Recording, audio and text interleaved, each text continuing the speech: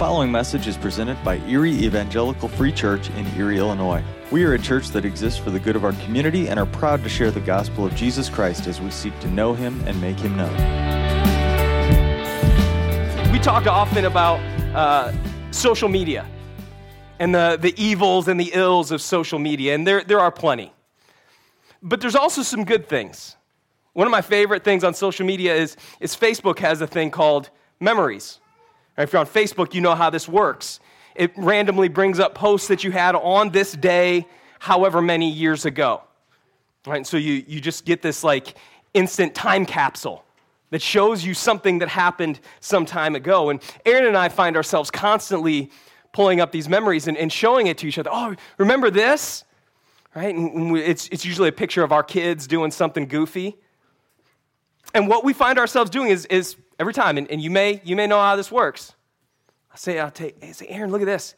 She'll look at it and she'll go, even though this picture is only a couple years old, she'll go, aw, they were so little. Right? They were so little. And you know how this works? Maybe you look at pictures of your own kids or your grandkids or nieces or nephews or kids of your friends, or maybe you even just think back to when you were growing up and you think about some of the stuff you did and you're like, oh, we were so little, right? We were so young. But the thing is, kids grow up. Kids change. They mature, mostly. And so must we. And we understand this, that we must mature as human beings. We get older, right? I've got the graying hairs and the receding hairline to tell you, to remind me every morning that I am getting older. But we also must constantly be growing up, growing older, maturing in our faith. I don't care how young or how old you think you are in the faith, you and I still have maturing to do. So the important question before us today is, how do I do that? And more specifically, what do I need in my life to help me grow and mature in my faith? Whether I've been walking with the Lord for 2 minutes or for 80 years, what do I need in my life to help me to continue to grow and mature in my faith? Nehemiah is going to give us some answers in chapter 7, verses 1 through 73. Before we get there, we have to remember back to Nehemiah chapter 1. And do you remember what Nehemiah's question was when his brother came back from Jerusalem? He asked him one question. There was this burning question in Nehemiah's heart. He said, hey, tell me about the people, tell me about God's people, and tell me about the city of Jerusalem. And in chapters 1 through 6 of Nehemiah, as we've already studied, God took care of the city of Jerusalem. God gave Nehemiah and the people this work to do of rebuilding the wall. Now in the second half of Nehemiah, we're going to get into the other question. What about my people? What about God's children? And God's going to begin to grow and mature His children. They've taken care of the city. Now, what about the people? And again, as we begin this in chapter 7, we're going to see 4 requirements for our own spiritual growth. What God puts in place to help His children grow is the same things He puts in our lives to help us grow. And the first that we're going to see in verses 1 through 5 is that spiritual growth requires structure. Spiritual growth requires structure. Verses 1 through 5. And in these 5 verses, we're actually getting 2 events that happen here. And the first comes in verses 1 through 3. Okay, so let me just read verses 1 through 3 as we start. It said, when the wall had been rebuilt, right, so chapters 1 through 6. The job is done. It's been completed. When the wall had been rebuilt and I had the doors installed, the gatekeepers, singers, and Levites were appointed. Then I put my brother Hanani in charge of Jerusalem along with Hananiah, commander of the fortress, because he was a faithful man who feared God more than most. I said to them, do not open the gates of Jerusalem until the sun is hot, and let the doors be shut and securely fastened while the guards are on duty. Station the citizens of Jerusalem as guards, some at their posts, some at their homes. Okay, so stop right there. The first piece of structure that Nehemiah puts in is he puts a structure in place to protect the city, to protect these walls that they had just rebuilt. Right, the people appointed some leaders, and Nehemiah appointed 2 men to put a plan in place to protect the wall, to get the people involved, to help protect, to oversee what's going on, to oversee any attack that may come at them. Okay? So we start right there. It says, here's the problem.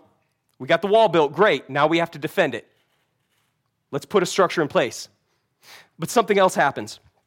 We read on to verses 4 and 5, and it says, the city was large and spacious, but there were few people in it, and no houses had been built yet. Then my God put in my mind to assemble the nobles, the officials, and the people to be registered by genealogy.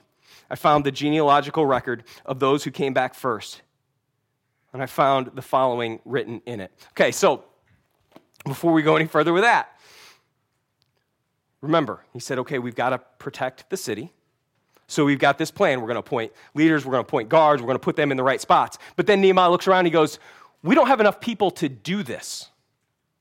The city is spacious, but there aren't enough people here. So God leads Nehemiah, puts in Nehemiah's mind what he needs to do to address this issue. And so Nehemiah puts this structure in place to take a census of the people who were available for this work that was planned to be done. In order to protect the city, in order for the people to do what God had called them to do, they needed this structure. They needed a plan in place, and they needed a plan to put the right people in the right spots. Takes structure. We need plans in place in our lives if we are to grow, if we are to mature, if we are to continue to do the work that God puts in front of us. And if you doubt that, if you think, no, we don't need structure, let me ask you this. Let's just look at the rest of our lives. Can you get in shape by working out once in a while when you feel like it? No. Do you repair the years of damage that fast food has done by eating a salad once in a while? No. And we can't, in the same way, we can't grow in our faith without a plan to help us take steps along the way. You've heard me say this many times. We never drift into what is good, whether that's godliness, holiness, or spiritual maturity. We never just happen to fall into being mature in our faith. I see this all the time in my own quiet time, in my own times of devotion with the Lord. You know when I fail in my quiet time? It's when I think, I'll get to it later. If I don't do it first thing in the morning, or maybe first thing when I get to work in the day, I'll do it later, right? And then something else comes up, and then something else comes up, and then something else comes up, and I'm laying in bed at night going, I didn't read my Bible today. I didn't spend time with the Lord today. I didn't spend focused time in prayer today. Why? Because I just thought, I'll get to it later, when it's convenient. There was no plan. There was no structure. In Philippians 2, verse 12, the Apostle Paul writes, therefore, my dear friends, just as you have always obeyed, so now, not only in my presence, but even more in my absence, work out your own salvation with fear and trembling. He says, work out your salvation. This doesn't mean try to figure out how you can get saved. The term used here for work out literally means put into action. He says, you've been saved. Now live like it. Put into action. Figure out what that means. Figure out how you live that out and put it into action. And that is never something that you will do just on a whim when you don't have anything better to do in your life. If we are to continue to work out our faith, if we continue to grow and mature in our walk with the Lord, we must have a plan. Right? Even you fly by the seat of your pants people, you know who you are. Even you know you need some kind of plan in place. And so that question becomes, what's that structure for me? What's that structure for you? Right, and I'm not saying you have to have every single moment of your life planned out and scheduled out and figured out exactly what you're going to do, right, when you're going to do it, and you got to know exactly, well, like, what am I studying today? What am I doing tomorrow? What am I praying for this? What am I going to, blah, blah, blah, blah, blah, because you'll run yourself ragged and you'll be miserable, and you'll quit. But the question is this, what's the one thing you need to do? What's the one area you need structure in your life today? And pick that one area. Right? Maybe you do need to schedule a quiet time. Maybe in your personal planner, you need to block out a time in your day and like, this is the time I'm going to spend with the Lord, reading the Word, praying. Maybe you need to be accountable in some things, and so you need to get together with another person on a regular basis to have them hold you accountable to your growth, to your faith, to your commitment, and you need to do the same for them. Right? Maybe it's something very simple. Maybe you're somebody who goes, I want to spend time with the Lord and get to know Him better, but I don't know where to start. And you need to jump online and subscribe to an online devotional plan that sends you what you need every single day so that you know, hey, I'm going to get this devotion at this time. I can sit and I can read it.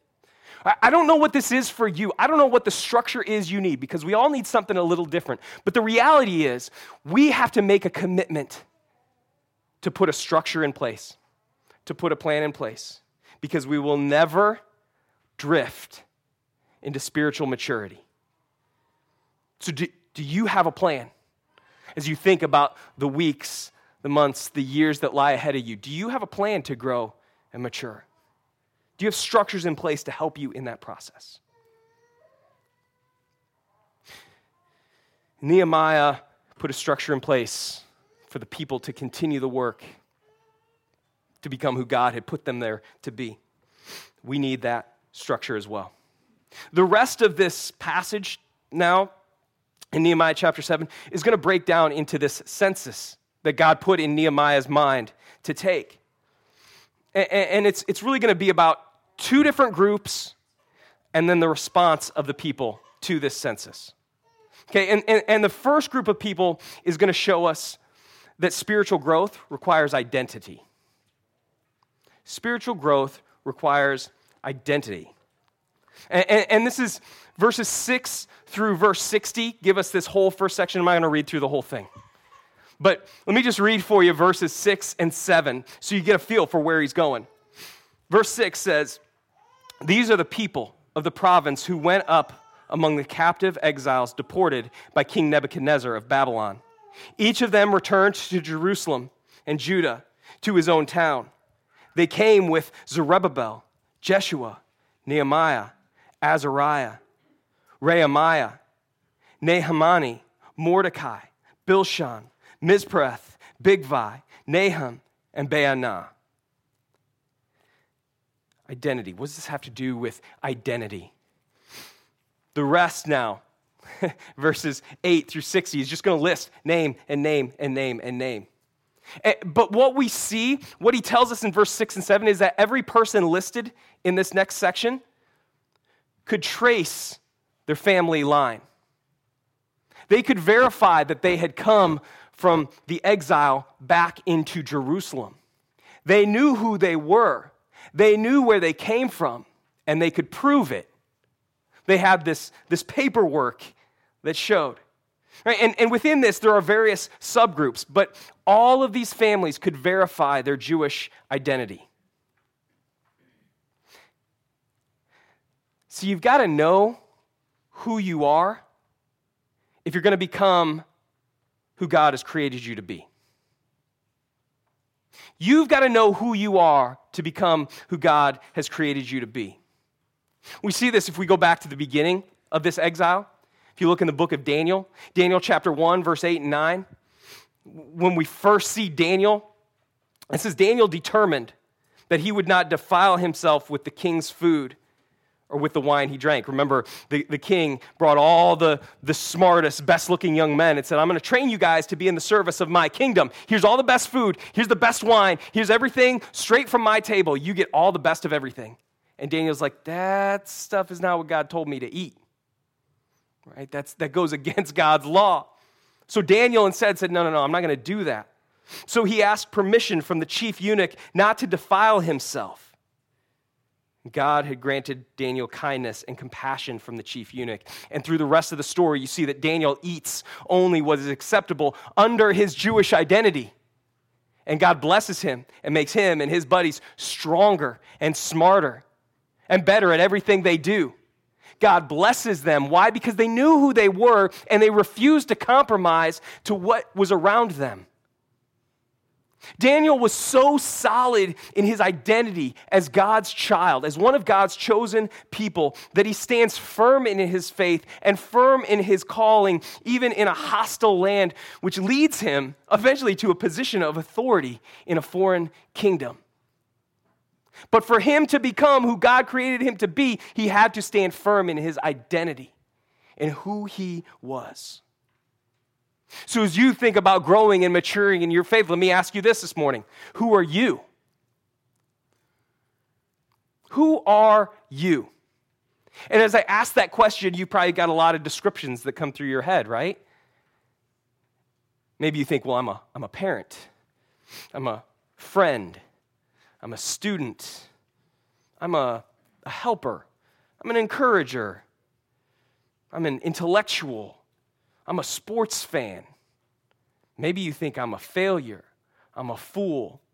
Maybe you think I'm forgotten. You're going to have a lot of descriptions that come into your mind about who you are. But let me say this. That's not who you are. That's not who you are. That's who you think you are. That's who the world tells you you are. That's who your circumstances tell you you are. But God is the only one who gets to tell you who you are. And you know who he says you are? God says you are beloved. Colossians 3:12, therefore as God's chosen ones, holy and dearly loved, put on compassion, kindness, humility, gentleness, and patience. God says you're beloved. God says you are chosen, holy, and blameless. In Ephesians 1, verse 4, he says, for God chose us in him before the foundation of the world to be holy and blameless in love before him. God says you are bold in Ephesians 3:12, where he says, in Christ we have boldness and confident access through faith in him. God says you are free. Galatians 5:1, for freedom Christ has set us free. Stand firm then and don't submit again to the yoke of slavery. God says you are his child.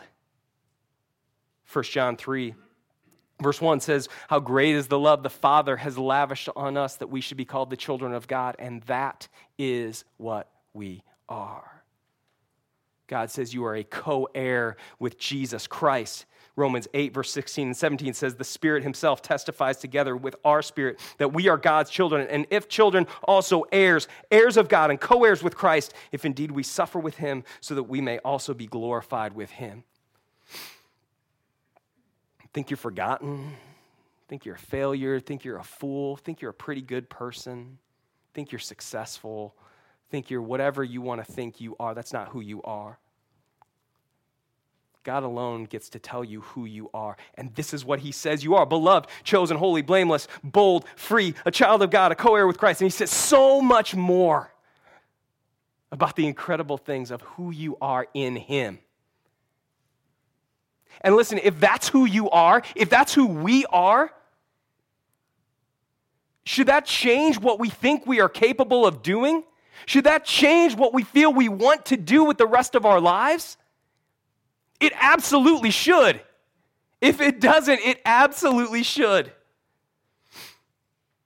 Understanding our identity, understanding who we are in Jesus Christ is crucial to the confidence and the security that we need in order to continue to grow and mature in our faith. So let me ask you again this morning, who are you? You want to apply this week?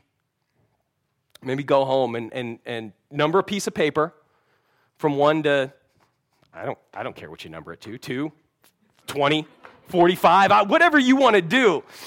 Right, but then start looking through Scripture. Start saying, who does God say I am? Maybe on the other half, without thinking about it, just write down a bunch of things of who you are. and see if they line up with what God says about you. And those ones that don't line up, just scratch them out. The big, fat magic marker. We have to understand who we are. We have to have our identity secured in Christ if we're going to be who he has called and created us to be. So that first group in that census shows us that spiritual growth requires identity. But there's another group living in and around Jerusalem at this time. And this group we're going to see can't prove their Jewish heritage or their rights to be settled in the land. And through them, Nehemiah is going to teach us that spiritual growth requires purity. Spiritual growth requires purity. Verse 61 through 65, and let me read here in verse 61. He says the following, and so he's telling us, he's shifting gears here. It's not those who knew their identity, but now it's another group. He says the following are those who came from Tel Melah, Tel Harsha, Cherub, Adon, and Immer, but were unable to prove their ancestral families and their lineage were Israelite. Right, so he says these people can't prove it. And then in verse 63, he says there's even some priests among this. And you jump down to verse 64, he says, these searched for their entries in the genealogical records, but they could not be found. Now listen, so they were disqualified from the priesthood. This is about purity. The key to these verses is that since this group of people, including the priests, couldn't substantiate their family line, then they could not be allowed to serve as priests or Levites or serve in the temple, because this would violate God's law. And Nehemiah says, hey, maybe they are legitimately Israelites, but we can't prove that. And he says, so I cannot allow even a hint of impurity into God's temple and into his presence.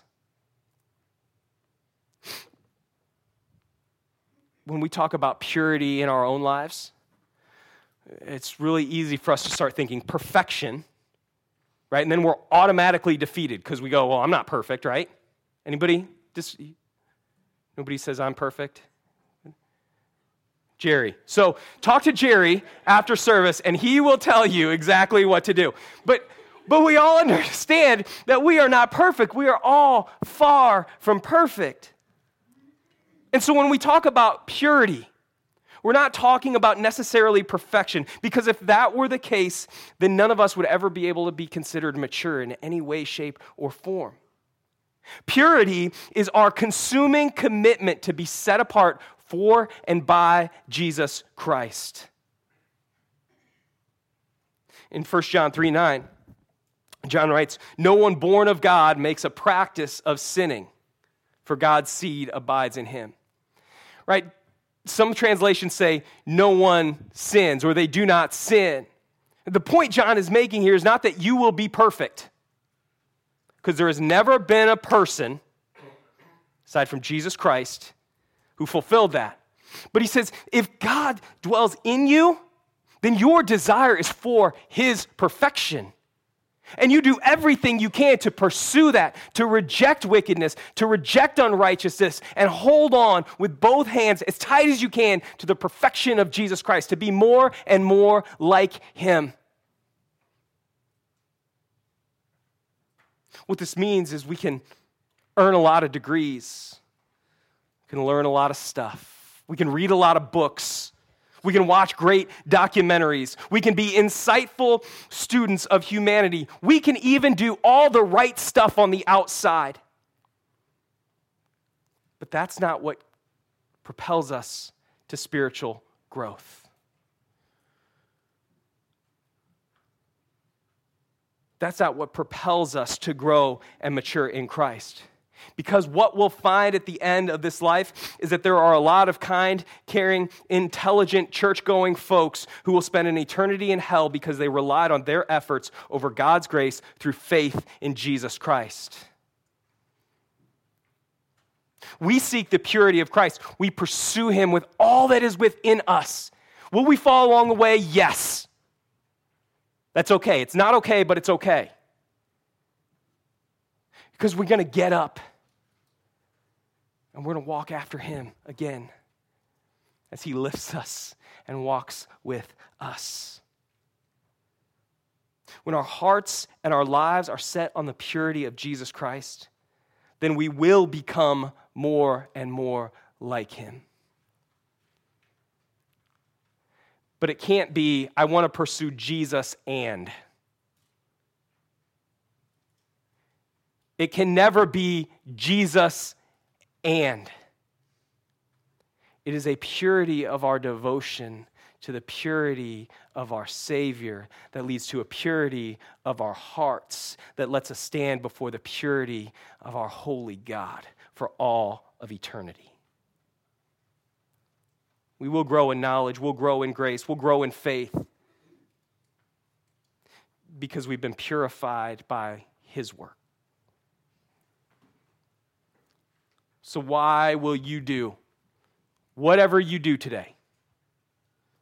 Whatever God puts before you today, this week, this month, this year, this rest of your life, why will you pursue that? This is simply because Jesus is pure and holy, and he has called you. Spiritual growth requires purity. Nehemiah has taken this census of the people. He's got those who can verify their Jewish identity. He's got those who cannot.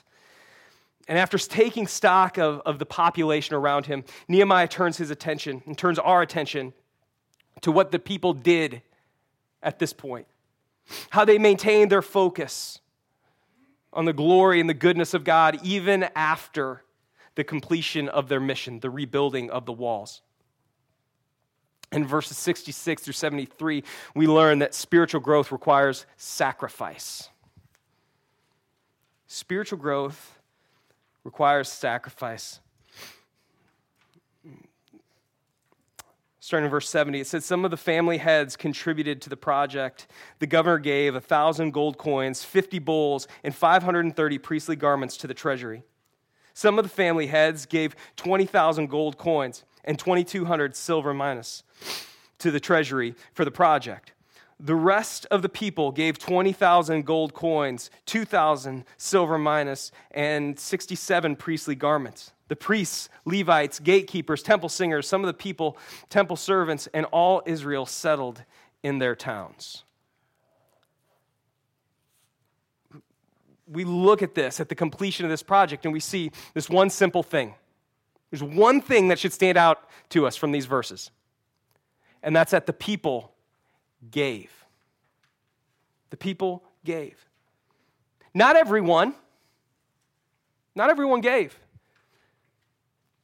but the people gave what they could to the Lord. They were willing to sacrifice because they knew the glory of who God was, and they knew the blessings they'd already received by setting their lives aside to do what God had called them to do. And so now they continue. They were willing to sacrifice for the glory of God's kingdom. I was thinking about this last week because I recently started jumping rope as part of my normal workout program. And if you think jumping rope, right, it's something little kids do in PE class. In fact, my kids just got done with the jump rope section of PE. Right, so it's a really simple thing, right?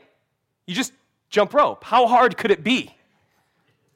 And then I start trying to jump rope, and I was just horrible. It was terrible. I couldn't, like 2 jumps, and I'm hitting my foot, and it was awful. So I did what I always do when I feel lost in something. I went to YouTube, and I spent like an hour. I kid you not. I kid you not. I spent an hour watching videos of jump rope form. Like, how do you jump rope without tripping over yourself?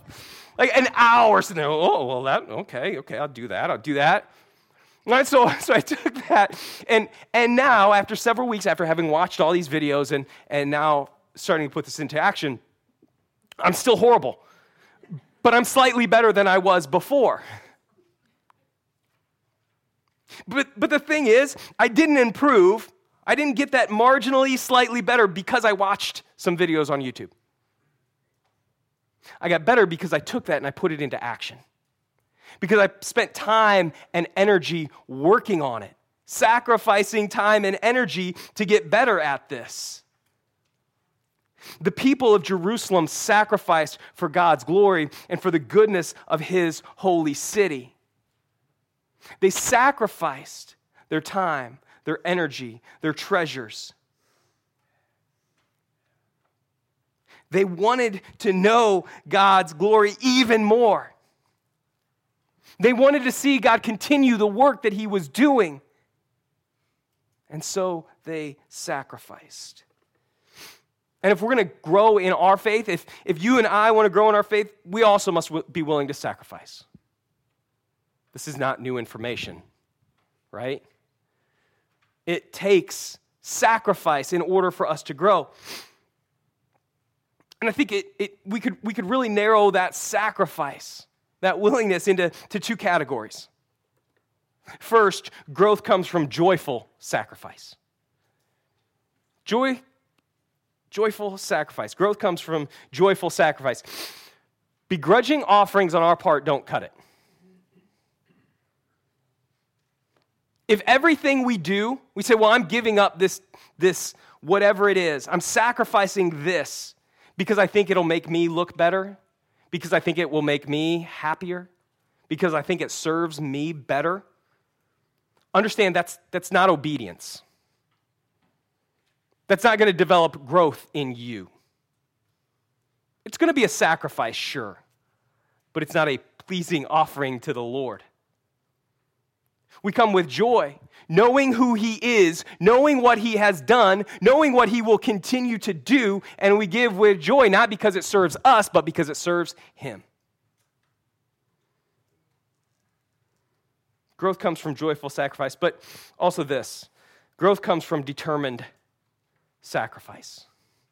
Determined sacrifice, meaning this: to grow in our faith, to sacrifice in a way that allows us to grow in our faith, is not a giving of our leftovers.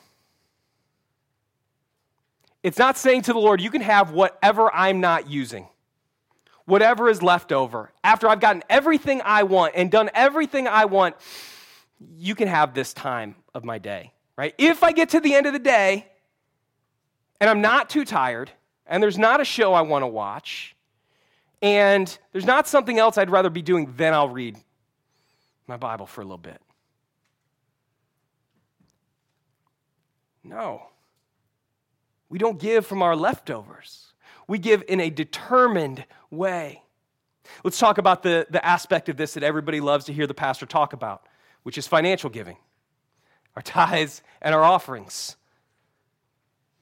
If you don't give financially, if you don't give in a determined way financially, understand this: you will never know the fullness of God's blessings. It will not happen. I could show you non-Christian finance books who will tell you you need to give sacrificially and in a determined way. They don't say give to the church. They don't say give to the Lord. Right? They use other language for that, but they'll say, this is what is best. And when I read those things, I'm like, duh. Could have told you that. I didn't need a finance expert to tell me that. I've read the Bible. But if we do not give in a determined way financially, we'll never know the fullness of God's blessing. And that's not a health, wealth, and prosperity false gospel charge. Like, hey, if you give this, God's going to do all these great things for you and you're going to be happy. No, that's not what it's about. But I was talking with some guys over the last couple of weeks, and we see that in the Gospels, Jesus talks more about money than anything else. You know why that is? It's not because Jesus wants money. It's not because Jesus needs our money. He does it because it is a very good outward expression of the state of our hearts. Because Jesus says in Matthew 6, no one can serve two masters. He will either hate one and love the other, be devoted to one and despise the other. He says you cannot serve both God and money. He says the way you handle money tells a lot about where your heart is with the Lord. So Jesus says, let's get that right. And listen, if you're offended that I'm telling you you need to give sacrificially and financially, don't give to this church. Jason's going to be upset that I said that. Don't give to this church. Give elsewhere. Because my concern is not that you give money to this church. My concern is that you know the goodness and the fullness of the God we serve. And if you are so devoted to your money that you cannot give to Him, you will never know the fullness of His blessings in your life. If we are going to give, we must give joyfully and in a determined way, sacrificing our lives and every aspect of our lives to the glory of God's kingdom. Why? Because that's the way Jesus did it.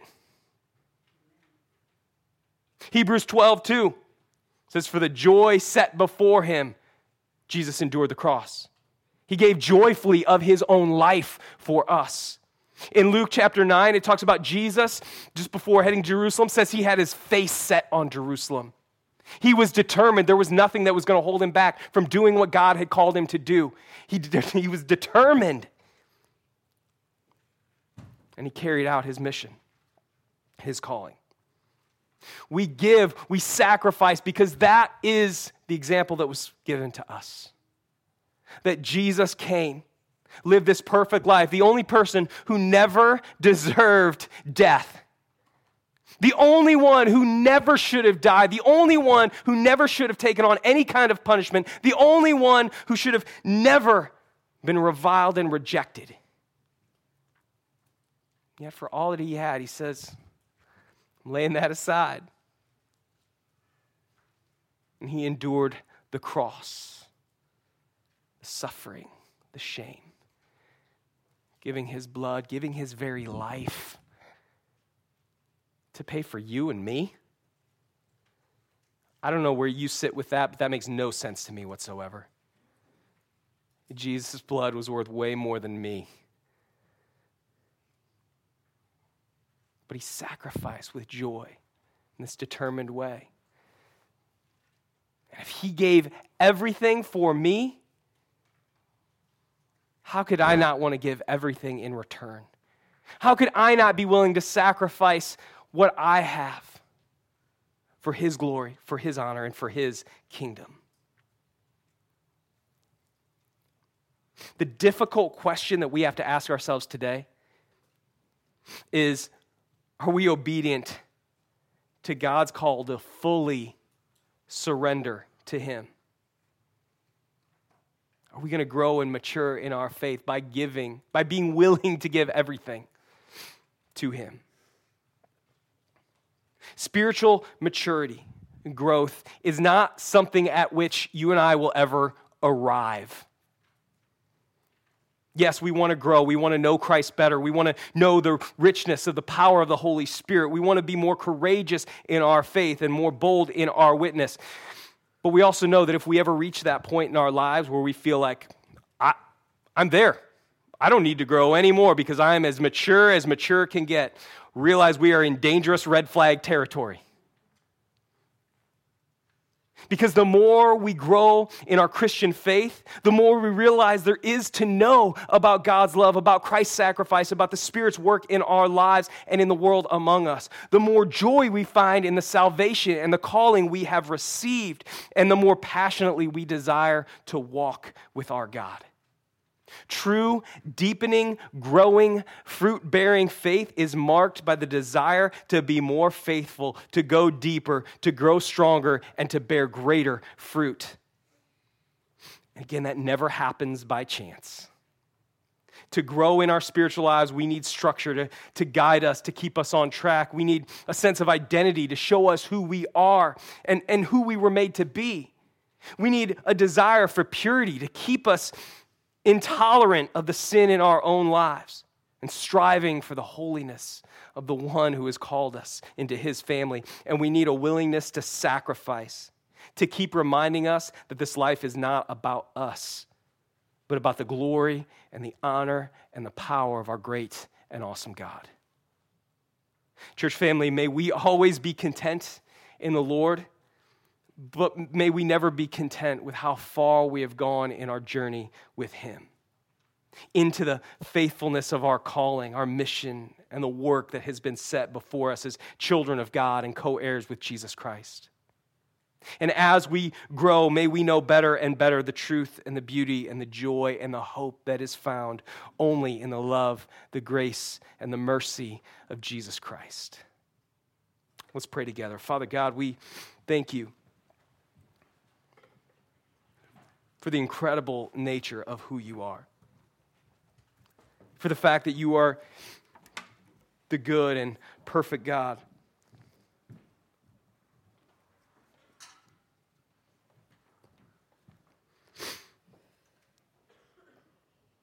The one who has given everything that we might be redeemed, bought back, made right with you. And Lord, we repent of the ways in our lives in which we have taken that for granted, in which we've said, thank you. Thank you for saving us. Now let us go do what we want to do. And Lord, we repent, we turn.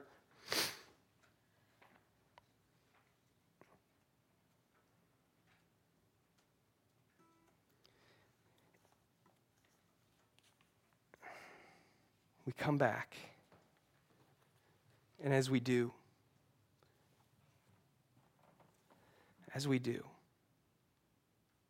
Lord, may we be reminded of the joy and the hope that we have as your children. And as your children, we continue to grow. We continue to mature. We continue to strive to be more and more like Jesus Christ. And Father, in those times, if there are times where we become content, that we are Christ-like enough, Lord, just remind us of what you have given for us, what you have done for us.